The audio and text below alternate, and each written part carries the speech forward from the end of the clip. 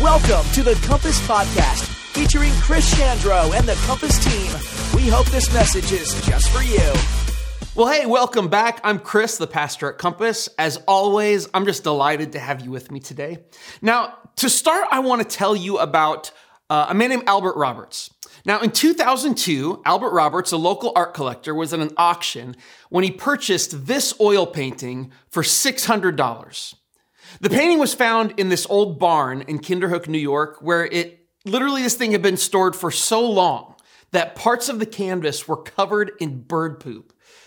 Now, you would think Albert Roberts must have really liked this painting if he was going to spend that much money, $600 on it, knowing it was covered in dust and poop and all this gross stuff. And he did like it. But Albert Roberts was more than just your average art collector.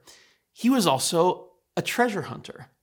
You see, Albert spent his time searching out old abandoned paintings that people didn't recognize for their value, and then he added them to what he called his orphanage for lost art that had suffered from neglect. And Albert hunted down valuable art that people didn't recognize as valuable. So when he sees this painting at auction, he suspected that it was more than people thought, and he was right. It turns out that this painting is a study sketch that was done in the early 1600s by the Flemish master painter, Anthony van Dyck. Now, you may have heard of Van Dyck because he's the guy that the Van Dyck goatee was named after. Now, could you imagine having a style of facial hair that was so influential that people call you by your name 400 years later? Like someday people are going to call this the Chandro? Probably not. But anyway, this found painting was Van Dyck's test run for a finished painting called St. Jerome. And this 400-year-old painting sketch that was bought at auction from an old barn for $600 is expected to sell for more than $3 million at auction this year. It was a valuable treasure that was just hidden in plain sight. Now, I have questions. Okay, how did the painting get into the barn in the first place? How long was it there? How did the owners not recognize its value? And finally, this is the big one. What did those people have hanging on the walls of their house instead? I mean, if they thought that this painting was just barn trash, what art did they think was worth hanging up? I mean, I just imagine walls covered in paintings of clowns and portraits of dogs that they owned over the years, while this $3 million masterwork is collecting bird poop in a shed. Whatever they hung up on their walls, a nearly priceless masterwork sat unappreciated in their barn. Now, as we've been working our way through the Gospel of Matthew, we find ourselves in a section where Jesus is using stories and parables to describe the kingdom of God, which is really important for us to understand because the kingdom of God is a term that describes Jesus's overall vision for what God is doing in the world and what God is doing in the lives of people. Now, the kingdom is also something that is easy for us to misunderstand. Now, we've talked about how the kingdom of God, it isn't religion, it isn't political power, and the kingdom isn't even some far-off life in the clouds of heaven someday. But to Jesus, the kingdom isn't even a place that we find or bring into being as much as the kingdom is anywhere that he rules as king. And we've talked about how the function of justice in the kingdom isn't to weed out the people who are bad, but instead for the love and grace of God to bring them to wholeness and restoration. Because the kingdom of God is for the good of everyone. And today, as we continue through Jesus' stories about the kingdom, about what makes it different from the rest of the world and how we can recognize it, Jesus tells us that it's a lot like that old Van Dyck painting of St. Jerome, rolled up and stuffed in the back of an old dirty barn and covered in bird poop. Let's look at what Jesus says in Matthew chapter 13, verse 44. He says, "The kingdom of heaven is like a treasure that a man discovered hidden in a field. In his excitement, he hid it again and sold everything he owned to get enough money to buy the field." Now, I want you to imagine that you are walking home one afternoon, and to cut time off your trip, you take a shortcut through one of your neighbor's fields. Now, as you're strolling through the tall, uncut grass, you trip over something that's sticking out of the ground. So you look down, and looking, you realize that it's the corner of a box. And it's kind of buried up in the dirt. And so you start to dig it up until you can pull it out of the ground. And once you get it out, you open this box and you find that it's full of gold coins, enough wealth to be rich for 10 lifetimes. And it's obviously been buried there for years. Nobody knows about it. So you hide it back in the ground and you go to your neighbor and you ask him what price he wants for his field, knowing that whatever he asks, it's going to be worth it because of the treasure that's buried there. I mean, the price that he gives you is fair for a field of that size, but it's still expensive because it's a good field. And so the only way you can afford it is to sell everything you own to scrape the funds together. You have to sell your car, your clothes, your laptop, your cell phone. I mean, you sell your great grandma's wedding ring. You sell other things that are precious to you because you know it's the only way that you're going to be able to afford that field, but also to afford the life-changing wealth that's hidden there. Once you get it, it's literally cost you all of the trappings of your old life.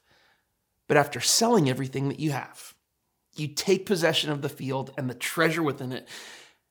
And that treasure changes everything. It gives you a life that you could have only imagined having before. And this is the narrative that Jesus uses to describe the kingdom of God. What's cool is that this hidden treasure story, it was actually very familiar to Jesus' audience. I mean, first of all, there were no banks back then. So if you had wealth or precious valuables, I mean, you would hide them to protect them from thieves. In fact, it was common for houses in the first century to have these hidden rooms or closets in the center of their homes that were hard for thieves to get at so that people could protect their valuables. But the hidden treasure thing, it actually goes a step further. Check this out. The Roman Empire dominated almost all of the ancient world. And the land of Israel was one of those places. It had been conquered by Rome in around 63 BC, and Rome took over by force. The people of Israel, they tried to fight back militarily, but they lost against this overwhelming might and power of Rome. And when Rome came in, they came as conquerors, which means this: they took what they wanted from the Jewish people. They demanded outrageous taxes and payments, in addition to just taking whatever treasures they wanted from their new subjects. And so as a result, in that 60 BC time, it was very common for defeated Jewish people to hide any valuables they had by burying them in order to keep Rome from taking it. Because Rome can't confiscate what Rome can't find. And so people would bury their treasure in fields. Now, 90 years had passed between the Roman invasion and when Jesus is telling this story. And in that time, the violence has mostly subsided and a normal system of government taxation is in place. So, I mean, when Jesus is around, most people have already dug up their hidden treasures because, the invasion is over. But not everyone survived the invasion. And there were people who buried their treasure and died before it was safe to retrieve it, or before they even passed on the location of their treasure to other people. So all of this to say, hidden buried treasure was a real thing that people actually found back then. And as a result of that, hidden treasure stories like what Jesus is saying are popular folk tales. But Jesus doesn't stop there. He tells another story to illustrate the kingdom of God. Look at this in Matthew 13:45. Again, the kingdom of heaven is like a merchant on the lookout for choice pearls. When he discovered a pearl of great value, he sold everything he owned and bought it. So again, Jesus tells a story of something incredibly valuable that appears to be hidden in plain sight, but that is still worth selling everything in order to obtain. And within these hidden treasure illustrations that Jesus uses, I think there are some important things that we can learn about God, about his kingdom, and about how God and his kingdom both interact in our lives.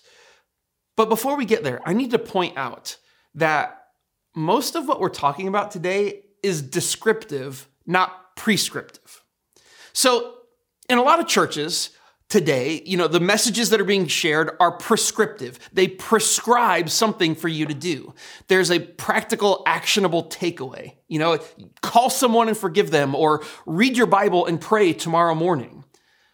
But a lot of what we're talking about with the kingdom of God is descriptive. It describes and explains God and his world rather than just telling you how to live. It doesn't mean that what we're talking about isn't valuable, but it just means that understanding God and his kingdom is the key today, which is good because it's crucial to living the life he created us for. So I just want you to be aware that as we talk about the observations we're going to share, they're descriptive more than prescriptive. And the first observation is this: it's that the kingdom of God isn't always obvious. I think it's interesting that in both of these parables, there is a hidden element to what is found. The treasure is buried underground, and the priceless pearl is really only discovered by an expert who knows what to look for. There's an implication that people have regularly passed by these things without recognizing their worth. And this is only compounded by the fact that in the parables right before these that we talked about last week, that Jesus described the kingdom as a tiny mustard seed growing underground and as yeast that's invisibly expanding and multiplying in dough. In each of these analogies, the kingdom of God is small, imperceptible, or invisible. The kingdom isn't always obvious, which raises a question. Why? Why isn't God's kingdom at work in this world obvious for everyone to clearly see? Why can't everybody find it? And the answer is, I don't know. I don't know why God didn't put up a flashing neon sign that says, "This way to me." But while I may not understand exactly why the kingdom of God isn't obvious, what we can do is learn about God's character from the fact that it isn't. I can see that God is gentle and humble, not vain and demanding, that he values our experience of human discovery more than he values his experience of human worship. And I can see this, that according to Jesus, the kingdom of God as it truly is worth more than we could ever imagine. That it's more valuable, more precious, and more important than we could ever realize. Our first takeaway is that the kingdom of God isn't always obvious. Which brings us to our second. The kingdom of God is found by those who are looking for it. Because the kingdom of God isn't obvious, the only people who are looking for it are the ones who are going to actually find it. The people who didn't bid on the Van Dyke barn painting, they only saw a poop-covered oil sketch. But the guy who bought it, he was looking for a masterpiece. You see, people rarely find treasure if they aren't looking for it. And the same is true of the kingdom of God. Look at the way that Jesus comes right out and says this over and over again in the gospel. Start in Matthew 6:33. Seek the kingdom of God above all else and live righteously, and he will give you everything you need. When you seek the kingdom is when you receive the benefit of being part of it. Look what Matthew says, or Jesus says in Matthew 7, verse 7. Keep on asking and you will receive what you ask for. Keep on seeking and you will find. Keep on knocking and the door will be opened to you. For everyone who asks receives. Everyone who seeks finds. And to everyone who knocks, the door will be opened. Our ability to discover the kingdom of God is directly tied to how we are looking for it, to how we're searching for it. Jesus says this in John 6:27, spend your energy seeking the eternal life that the Son of Man can give you. Jesus referred to himself as the Son of Man, and he says, of all the things we could pursue, spending our energy seeking him is the best investment that we could make with our lives. And then Hebrews 11:6, it says this, that it is impossible to please God without faith. And anyone who wants to come to him must believe that God exists and that he rewards those who sincerely seek him. Now, this is big because there's two things. We must believe he exists and he rewards those who seek him, that God is there and that it can be found. The kingdom of God is found by those who are looking for it.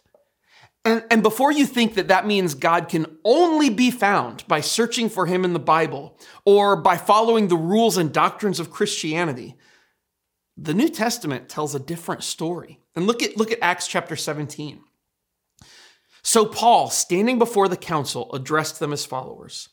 Men of Athens, I noticed that you are very religious in every way, for as I was walking along, I saw your many shrines, and one of your altars had this inscription on it, to an unknown God. This God whom you worship without knowing is the one I'm telling you about. His purpose was for the nations, get this, to seek after God and perhaps feel their way toward him and find him, though he is not far from any of us. You see, here the Apostle Paul, he's addressing a crowd of Athenian Greeks who probably don't know anything about the Jewish scriptures or about Jewish doctrine, the scripture and doctrine that Christianity was rooted in. And yet, Paul appeals to the reality that there were those among them who deep down were searching for God. And even though they weren't searching for the Jewish or Christian scriptures to find him, their sincere desire to know the true God was the key to finding him. Because God's purpose is for the nations to seek after him, to feel their way toward him and to find him, because he's not far from any of us. He isn't far from any of us who are looking for him. And whether we have expertise in the spiritual things that we're looking for, like the pearl merchant did, or whether we just stumble across God like someone tripping on something in a field, curious enough to go back and look at what it was, the kingdom is found by those who are looking. And then finally, since we are talking about the value of seeking out things that seem invisible and finding valuable things that are hidden, I want you to know one more thing about God and his kingdom. And it's found in what Jesus said in Luke 19:10. For the Son of Man came to seek and save those who are lost. Jesus said this about himself when he described his mission and purpose in this world. His purpose is to seek and save those who are lost. Which brings me to our final takeaway today. The first was that the kingdom of God isn't always obvious. And the second is that the kingdom is found by those who are looking for it. But the final thing today is this. The kingdom of God is also looking for you. You see, at the heart of knowing and finding God for yourself is the desire to be a treasure hunter. It's knowing that there's something of immeasurable value out there and being on the lookout for it, even in the most unlikely of places. You don't even have to know exactly what the treasure is in order to be hunting for it. You just have to know that it's worth the price to find it and whatever you have to pay to possess it. And I want you to know that Jesus is a treasure hunter too. That when he describes discovering something of incalculable value, he's talking about you. That when he describes a treasure that he's willing to sell everything that he owns to get, he's talking about you. That when he sees the most perfect and precious pearl in all the world, one that he will do anything to have, he's talking about you. And maybe that's why the kingdom of God is like a hidden treasure, not obvious to the world in spite of its value, so that we can understand what it's like to be him, constantly seeking out the priceless treasure of those he loves so dearly. So that even in the seeking out the sometimes obscure kingdom of God, we're already living like he lived, thinking like he thought, and doing what he taught. Understanding that when it comes to the kingdom of God, we are both treasure and treasure hunters. So may we seek God with all our hearts. knowing that his kingdom is found by those who are looking for it, even as we are found by the loving God who seeks us at the exact same time. I'll see you next time. Thank you for joining us at Compass. We hope you enjoyed this podcast. If you have any questions about Compass or this message, contact us at our website, www.compassbn.com.